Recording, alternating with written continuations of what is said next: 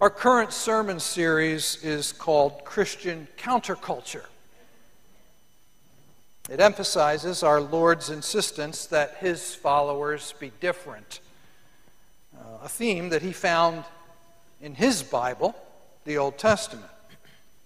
For example, in Genesis we read, God said to Abraham, I will make you a great nation, and I will bless you, and in you all the families of the earth will be blessed. A long time later, after Abraham's family had grown into a nation enslaved and then miraculously delivered from Egypt, God said, If you will indeed obey my voice and keep my covenant, you shall be my treasured possession among all peoples, and you shall be to me a kingdom of priests and a holy nation. A holy nation. How hard God worked to impress on Israel their calling to be holy. Consecrate yourselves, he said in Leviticus, and be holy, for I am the Lord your God. You shall be holy to me, for I am holy. I have separated you from the peoples. I will make you a light, he said through Isaiah, a light for the Gentiles. Jesus echoes this biblical theme in the Sermon on the Mount. He calls his people to be different, distinct from the prevailing culture. We heard that last week in the Beatitudes, blessings pronounced on his countercultural disciples. Now when he saw the crowds, he went up on a mountainside and sat down. His disciples came to him, and he began to teach them, saying, Blessed are the poor in spirit, for theirs is the kingdom of heaven. Blessed are those who mourn, for they will be comforted. Blessed are the meek, for they will inherit the earth. Blessed are those who hunger and thirst for righteousness, for they will be filled. Blessed are the merciful, for they will be shown mercy. Blessed are the pure in heart, for they will see God. Blessed are the peacemakers, for they will be called sons of God. Blessed are those who are persecuted because of righteousness, for theirs is the kingdom of heaven. Blessed are you when people insult you, persecute you, and falsely say all kinds of evil against you because of me. Rejoice and be glad, because great is your reward in heaven, for in the same way they persecuted the prophets who were before you. From those words, we're reminded that God's kingdom and its blessing belong to those the prevailing culture regards as losers. Well, we hear Christ's call to be different again in today's text. You are the salt of the earth, but if the salt loses its saltiness, how can it be made salty again? It is no longer good for anything except to be thrown out and trampled by men. You are the light of the world. A city on a hill cannot be hidden. Neither do people light a lamp and put it under a bowl. Instead, they put it on its stand, and it gives light to everyone in the house. In the same way, let your light shine before men, that they may see your good deeds and praise your Father in heaven. As you're seated and file those hymnals away, would you take your Bibles and open to the Sermon on the Mount, Matthew chapter 5, and we'll do so in confidence that what we just sang is true, that God is still speaking by his Spirit, speaking to our hearts this timeless message from our Lord Jesus. Matthew chapter 5, last week the Beatitudes, this week verses 13 through 16. If you were alive in the 1950s, you may recognize the name Mickey Cohen. Mickey Cohen was the most notorious criminal of that era, the most flamboyant gangster. And you may have heard that he became a Christian. Well, kind of a sort of a Christian. Mickey Cohen attended a big evangelistic meeting and expressed interest in Christianity, and that got the hopes of some prominent Christian leaders high. What if this notorious criminal were to become a believer? Wouldn't that be a tremendous story, a testimony to God's grace? So a few of them visited him to see if they could get him to accept Christ. One came and shared Revelation 3:20, where Jesus says, "Behold, I stand at the door and knock. If anyone hears my voice and opens the door, I will come into him and eat with him and he with me." And at the end of that conversation, Mickey Cohen invited Jesus into his heart. But he didn't seem any different. Those who had their hopes high were looking for a change of life, but Mickey Cohen didn't change. And somebody finally visited him and said, "You know, when you become a Christian, you become a new person. You may not have thought of this at the time, but when you invited Christ into your life, you had to give up your old way of life and your career." And he had an interesting response. He said, "There are Christian cowboys and Christian football players and Christian politicians. Why not Christian gangsters?" Christian gangsters. Absurd. But no more absurd, maybe, than Christian tax dodgers and Christian drunkards and Christian gluttons. Christian gangsters. Disturbing concept, but maybe no more disturbing than what a number of recent polls have shown, that the ethics gap between Christians and pagans is shrinking. This week I saw online an interview with Jordan Peterson, the Canadian public intellectual, who was surprisingly deeply moved by the fact that he doesn't believe in God, but kind of wishes that he did. One reason that he has not taken the step of faith, he said, is because people who profess to believe in God don't seem to act like it. They don't seem all that much different than the people around them.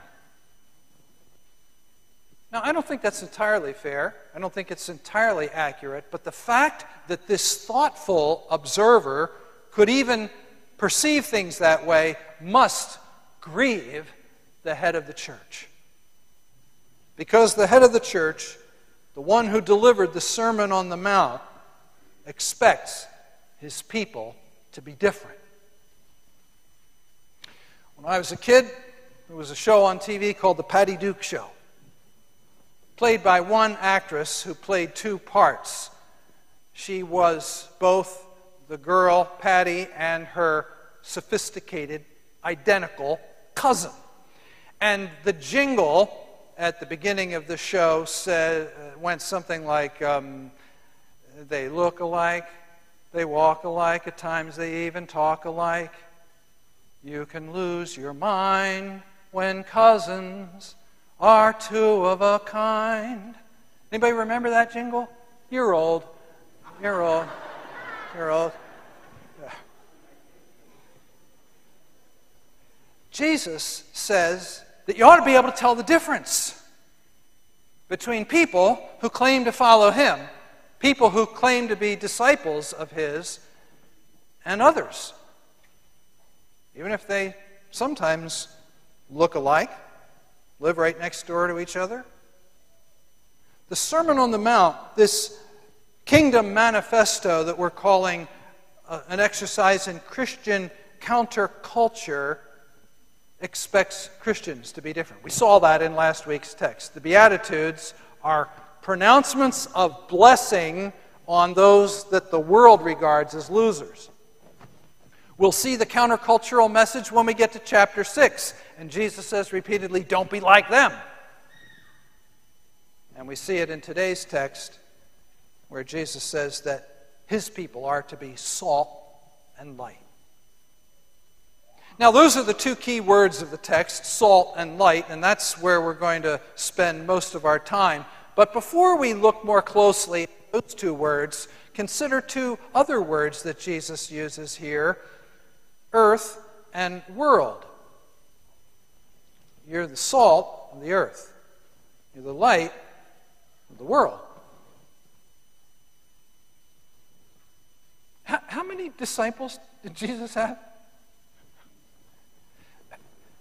The Sermon on the Mount is set pretty early in his ministry, so most likely the circle of disciples that he was primarily addressing here were the 12 whose names we have, and a handful of women. And not exactly your Ivy League cream of the crop, movers and shakers with a lot of clout in the world.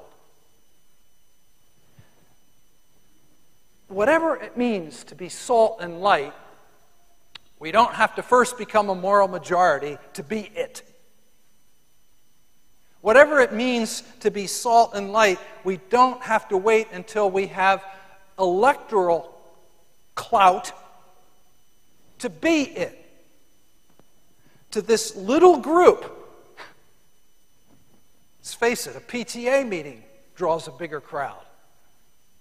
To this little group, Jesus said, "You're the salt of the earth, the light of the world." So, the main words, salt, salt. Billy Graham tells a story about a Christian leader in a communist country. The man was a prominent pastor who was also a medical doctor. And he got called in by the authorities one day, and he knew that that meant that there was another crackdown coming on Christians in his country. So he said to the men, "Look, I know you want to interrogate me, but can I say something first?" And they said, "Okay." He said, "As you know, I'm a doctor, and as a doctor, I know the importance of salt in the human body. The body has to be about 2% salt. If it's much less than that, the person will be sick. If the salt's not there, the person will die." Now, Jesus said that Christians are the salt of the earth. What was it you wanted to talk to me about? And they said, "Never mind." And they let him go. Now, Jesus' first followers did not know about the chemical makeup of salt. They did not know about the percentage of the body that needed to be comprised of salt. But they did know that salt is a preservative. Back then, before refrigeration, the only way to preserve meat was to pack it in a lot of salt or soak it thoroughly in a heavy salt solution. It would preserve the meat from rot. And what Jesus is saying is that moral rot is retarded by people like you, my followers. The world's tendency to go bad is somewhat slowed down and minimized by Jesus' followers. So, Britain's slave trade came to an end because a few backbench members of Parliament stuck with it until they aroused the conscience of the nation. A little girl nicely pesters her neighbor lady until the lady comes to church. An off-colored joke in the office is whispered or not told at all because people realize that the guy in the next cubicle is a Christian. A village or even one street in town is a kinder, gentler place because some Christians live there. Salt, preserving. A woman in our church made a salty difference in a local store. The store had on display at the checkout, where kids and everybody else could see it, calendars that you would have to describe as soft porn. And this woman asked to speak to the manager and asked him to remove the objectionable calendars. I probably wouldn't have done that. Because in my pessimism, I think the culture is already so far gone, at least it's not Penthouse magazine or something there. I'm a little bit too much like the salt that I read about. A man walks into a little mom-and-pop grocery store and asks, "Do you sell salt?" "Ha!" says the proprietor. "Do we sell salt? Just look." And he showed the customer an entire wall of shelves stocked with Morton salt, iodized salt, kosher salt, sea salt, rock salt, garlic salt, seasoning salt, Epsom salts, every kind of salt imaginable. "Wow," the customer said. "You think that's something," said Pop, with a wave of his hand. "Come look." And he led the customer to a back room filled with shelves and bins and cartons and barrels and boxes of salt. "Do we sell salt?" "Unbelievable," said the customer. "Oh, you think that's something," said Pop. He took the customer down some stairs into a huge basement 5 times the size of the previous room, filled wall to wall, floor to ceiling with every imaginable form and size and shape of salt, even huge 10-pound salt licks for the cow pasture. "Incredible," says the customer. "You really do sell salt." "No," said Pop. "That's just the problem. We don't sell salt. But that salt salesman, boy, does he sell salt." When I read that, I thought, you know what? Honestly, I hate to admit it, but I'm too much like the salt that stays on the shelf. But this woman complains to the manager. He says, "Okay, we'll remove them." A week later, she goes back to the store, and the calendars are still there. She calls the manager on the phone. "You know, a minute ago I said that salt is a preservative. Salt is also an irritant. A nice irritant." She says, yeah, you told me you were going to remove the calendars, but they're still there." The next day they were gone. And I might think, okay, no big deal. There are a lot worse problems in the world, and you're right. But one store in one town was just a little bit less rotten because a salty Christian got off the shelf and spoke up. Jesus' followers knew that salt not only preserves, it flavors.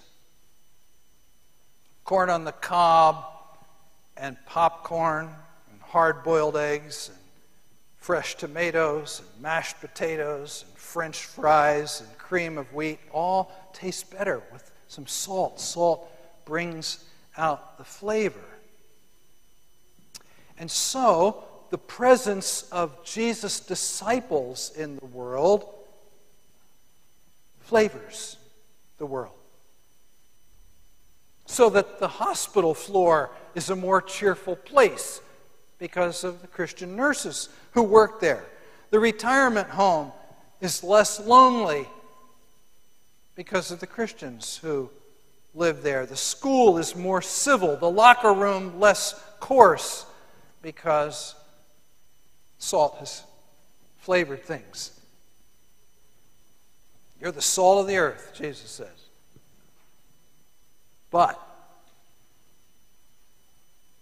if the salt loses its saltiness, verse 13, it's good for nothing. If I lose that which makes me distinctively a Christ follower, that which enables me to be a preservative and a flavoring agent, if my retirement plans are no nobler than that of the average, if my enslavement to credit card debt is the same as that of my non-Christian neighbors, if I am as prejudiced as the bigot who lives next door, if young people are disenchanted with consumer culture and look to the church for an alternative but turn away disappointed because we're just the same as everybody else, Jesus says, you're good for nothing.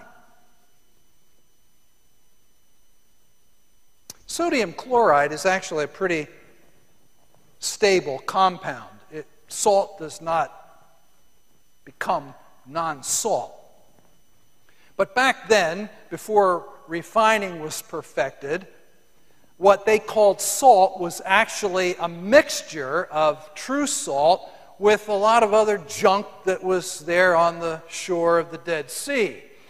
And if the sodium chloride dissolved in water, what was left was this worthless mixture, kind of like gypsum. So imagine sprinkling ground up drywall on your eggs. Worthless. You and I need to take seriously what Jesus says, good for nothing.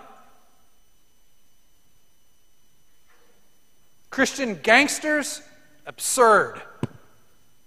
But no less absurd than saltless Christian. You are the light of the world. We'll be briefer here. You are, he says, my disciples, the light of the world. Because of sin, this world is a dark place, is it not? Christ followers are supposed to be a beacon of hope, 1,000 points of light. The church is supposed to be, as Jesus says, and as we sang, a city on a hill. And sometimes we are. I think of the woman in the nursing home where my dad lived. She was young and had the prospect of spending the rest of her life in that or a similar place. She could have been embittered, but she wheeled herself around the place, singing hymns and cheering people up, making it a less dark place. I think of unpaid volunteers in crisis pregnancy centers and rescue missions and soup kitchens who make the world a little less dark place. I think of thousands of people who have no place on any organization chart, but who brighten the corner where they are, the light of the world. And how absurd to think that a light would be hidden under a bowl, Jesus says. The King James Version uses the word bushel, which is where we get the little song, hide it under a bushel. No, I'm going to let it shine. That's twice I've sung today. I thought I might get some applause or something.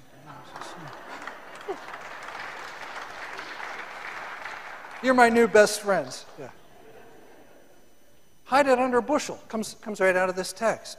Absurd. No. We put a lamp on its stand and it gives light to everyone on the house. The city on a hill can be seen from long distance. So don't curse the darkness, be a light. Or better yet, reflect the light. Elsewhere, Jesus says, I am the light of the world. We are just the moon to his sun. And when people see his light reflected in us, they give glory to God. Verse 16. We're supposed to let our light shine so that they may see our good deeds and praise our Father in heaven.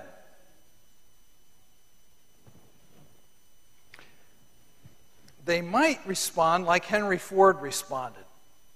There's a story that in the main plant there in Detroit, a man came into work one day and said to his foreman, I got saved yesterday and I got baptized and I want to give back to the company everything I've stolen over the years. Well, the foreman wasn't sure what to do with this. I mean, he knew what you're supposed to do when you caught somebody stealing from the company, but on the other hand, here's a guy coming clean and he's trying to be honest. And so the foreman called Ford, who was vacationing in Europe, and told him the story and said, what should I do? And Ford said, dam up the Detroit River and baptize the whole plant.